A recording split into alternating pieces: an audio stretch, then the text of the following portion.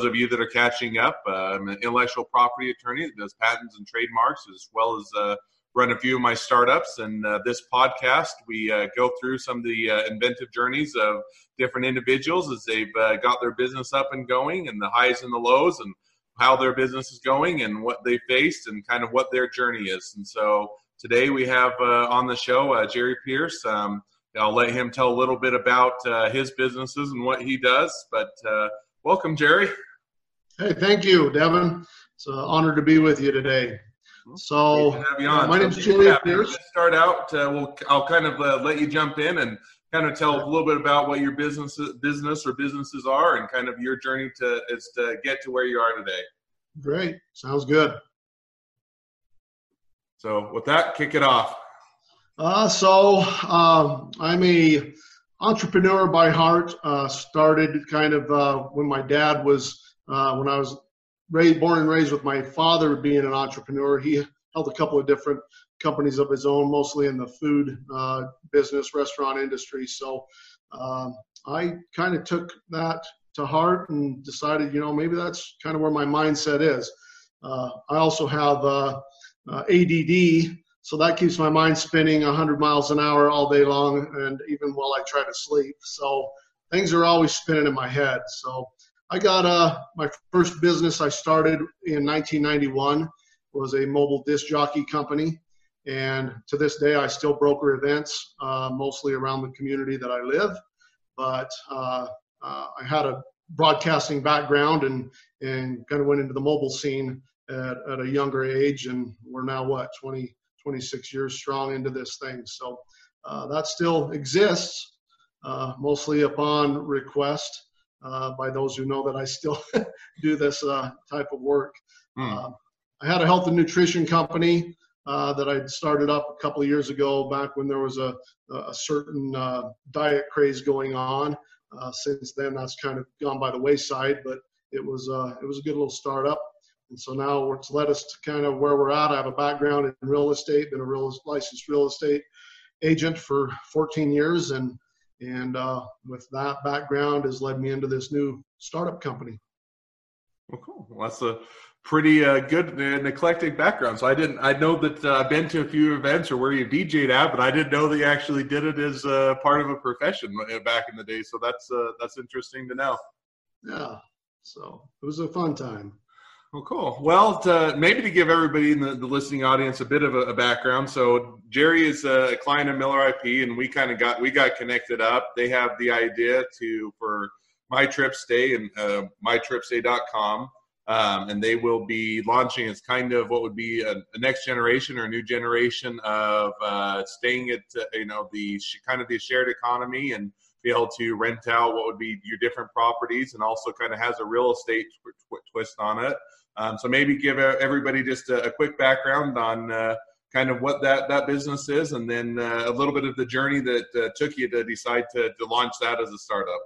All right. So it was about, December 2018. So just over a year ago.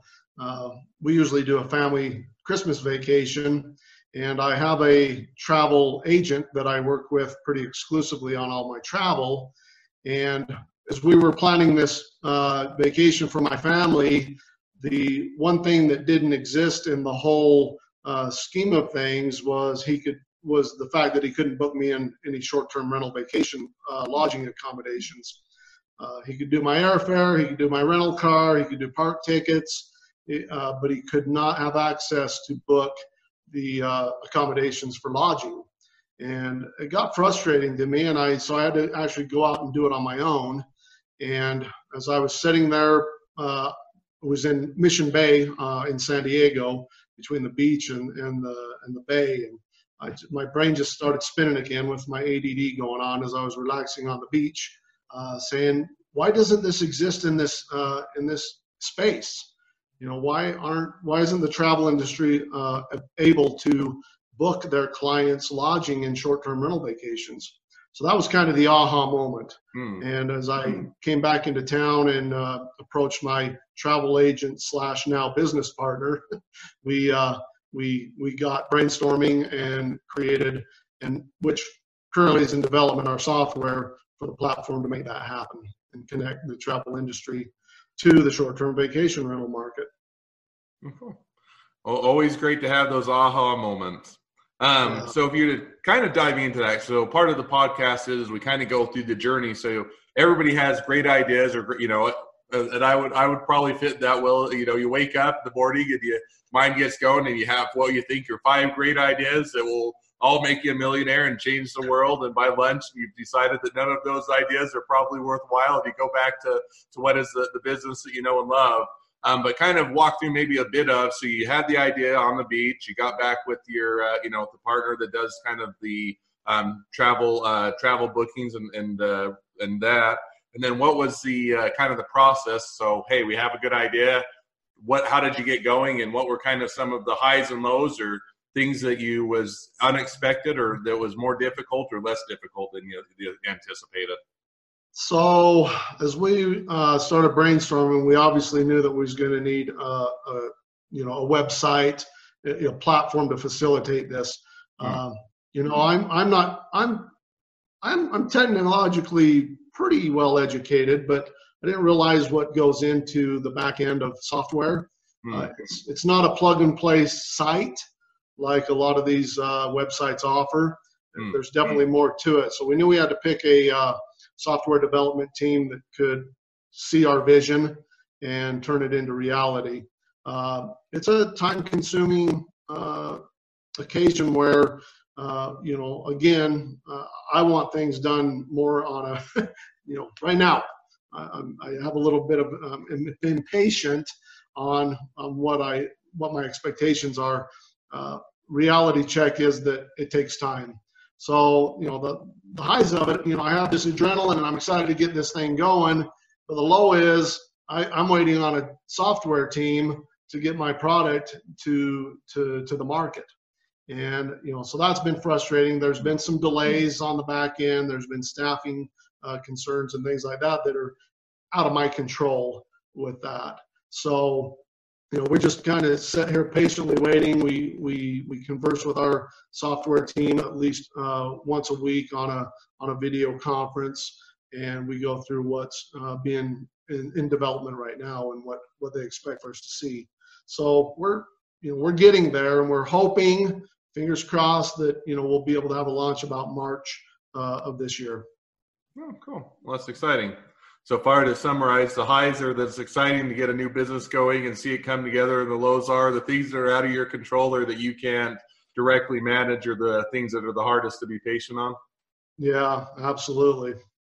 So how did you, maybe diving into a bit, so when you had the idea and you said, okay, this is going to be largely an e-commerce based, or online e-commerce based system, again, that's where people are going to largely engage with it, and you're saying, okay, we've got myself that knows the real estate, we've got my partner that knows the travel industry, but we need to know the software people. How did you go about kind of identifying or finding them, or did somebody already knew, or did you look, or Google search and the first one that came up you just selected, or how did you kind of go about getting that first step of bringing on additional people to help you out?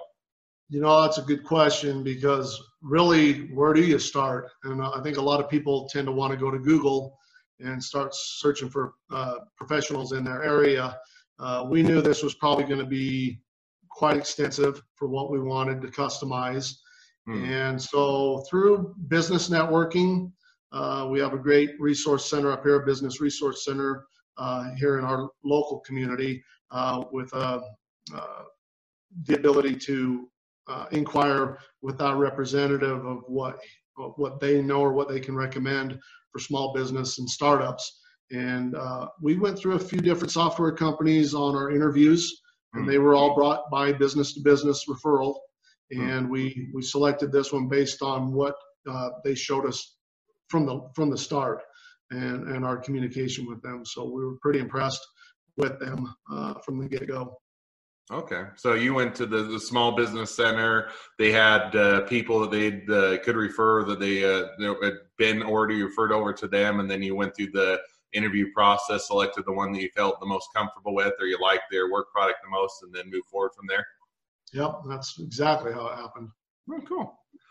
Any other people that you brought on your team, or have you kind of kept it small? I mean, the kind of working different companies and different styles of management. Sometimes you want to keep the team small so you can keep equity in the company, or you can keep control or ownership. And other times you're saying, hey, there's a lot of moving parts. I can only do a part of them, or I only have expertise in some, and I want to bring more on. So how did you kind of decide what was the right size or the right amount of people for your company? Yeah, so right now, I mean, with it still being a pre-launch startup, it's basically me and my business partner, and then the accessory, applications such as the software development, little bit of business consulting on the side, but nothing that we've structured to be a part of our group as of yet. There will be some moving parts that we will have to implement. And I think as we get closer to the launch, we're gonna have to start putting those people in places that we're gonna need them most. Then it'll be as much as customer service representatives and some organizational personnel to help us push and grow once we get launched. Okay, no, it makes sense. That's, I said, it's always a step. A lot of times it seems to be a stepwise approach, and sometimes you plan it out well and you have everybody on board, and other times it's kind of as you go along you have to identify the holes and figure out how to best to plug them. So that's interesting. Well, and as on a side note of that is with accessory applications, being able to identify that our idea needed to be protected. And this is just basically a plug for you. Well, I always appreciate it. Non-solicited, is that, a lot of people just don't understand or realize that intellectual property can be patented.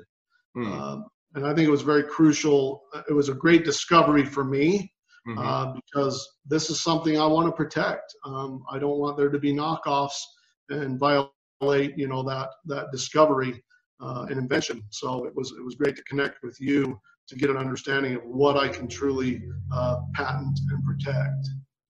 Well, hey, I always appreciate a good plug. So we'll go with that for just a second. So because I know when we talked, you mentioned or you talked with people, I don't whether it's attorneys or just others in passing as to whether or not it's protectable, whether or not you should protect it, and kind of what was the idea, or what was the kind of the journey on that path of, hey, we've got something we think is cool, now what do we do, or how do we protect it? What kind of led you to reaching out to me or connecting up? Well, so there was definitely conflict of opinion. There were some people even within the software team that says, no, you aren't able to patent that. For one reason or another, I don't know why that was their opinion. I know it wasn't. I don't think it was coming from a professional legal standpoint by any means. So I just got we attended a pitch day down at what's called here in Utah at Silicon Slopes, and was talking with a few different investors down there, and they were starting to mention, well, do you have it protected? Is your intellectual property patentable? And so that got my head thinking again. It was just irony that I was driving down the interstate one afternoon and a commercial came on the radio, on talk radio, and it happened to be your law firm offering intellectual property patent. And so that was how we connected, not even knowing that we live in the same community. Right, you connected up, said, hey, why don't we get a phone call scheduled up? And then you notice that the address is just a little bit down the road, and so it made sense to do it face to face. So it was, and it's like, well, I always am a proponent of supporting local business anyway, but in this 620 square mile valley that we live in, how ironic it was that you were located right here in our community. Always interesting to see how everybody connects up and how connections are made. Yeah. Well, maybe changing tune just a little bit and keeping on that same topic. So kind of as you get in, or people, and part of this podcast is for people that are anywhere along the path, everywhere from they have a great idea and getting going all the way to they've got their startup or small business going and it's getting sales and being successful. But most of the time you read, whether it's a book or you watch a show or an autobiography or whatnot, you always kind of hear the highlights of all the good decisions people have made, and you never get to hear the bad decisions or the bad times. So we'll kind of give you an opportunity to do both. But along this journey, what's kind of been, what would be your best decision and what would be the worst decision you've made? So, the best decision, well, obviously was initiative to take action. I still just have a passion for this. It just makes sense. And, there was a higher power than me that just kept encouraging me to go for it. So that definitely has been the best decision and I think that's the problem a lot of people have is they're afraid to take that initiative. They're afraid to jump, right? Yeah. And, if you don't take that leap of faith, you're never going to know, and you're going to be left wondering, wow, what if, Yeah. I don't want to be a what if statistic. I want to be the one that, it shows in the success of whatever the invention is. So that's kind of my driving force behind the best decision. The worst again is just the uncertainty of this whole puzzle, coming together. I'm solely reliant on half of it being my business partner and what he's doing for us. I'm reliant on software company to put our product and give it a face. And I'm reliant on an attorney to patent my intellectual property. There's all these components that go into this, and so. But I just think the worst part is just that uncertainty. Until I see a finished product, there's always that uncertainty of, okay, is this going to happen? Is it going to take place? And it's baby steps. I've had to come to understand that it's a baby step process. Yeah, no, that's very true. And as a startup or in that mode, you always have kind of some days you're on a high and it's kind of a roller coaster where you'll go up, you'll have a high and things are going great and it's exciting. And then a week later, you're going to be, this is the worst idea ever. Why did I ever go down this path? It's way too much money or time or effort than it's worth. And will it even be successful? So I think a lot of people end up having both of those kind of highs and lows and those doubts and those worries sometimes. I agree. Kind of with that, we're kind of getting towards the end of the podcast. So maybe as a way to wrap it up, what advice would you give for somebody that has a great idea, hasn't done anything more with it yet, or wants to get going? What would be kind of your advice to them as to how to, or your best advice that you could give them? So my advice would be, one, if you can dream it, you can live it. So don't be afraid, whether it seems like you're trying to eat an elephant, you just got to do it one bite at a time. Because if you truly can dream it and you build a passion for it, you can live it. There's no doubt about it. Don't be that, what if person that's just afraid to jump. You need to make the connections, obviously, in both personal connections and business connections, whether it be business to business, resources that can help you with business consulting, and get you on, get you kind of on that path of where you're headed. I'm certain in any community around, there are some business resources for you, but if you have an idea, you just need to start bringing it to fruition, whether it's writing it down on paper and visualizing it, that way, making those connections. There's some confidentiality things you would definitely want to consider down the road, by way of non-disclosure and things like that. But, a good attorney, can also help you on that end as well. Perfect. Well, some great advice and hopefully helpful to those that hear the podcast. With that, we'll kind of wrap it up, but to give you a chance to plug your business. So kind of how people, if they're interested, whether getting involved with you or investing or using your product or whatnot, what would be the best way for them to reach out or get in contact with you?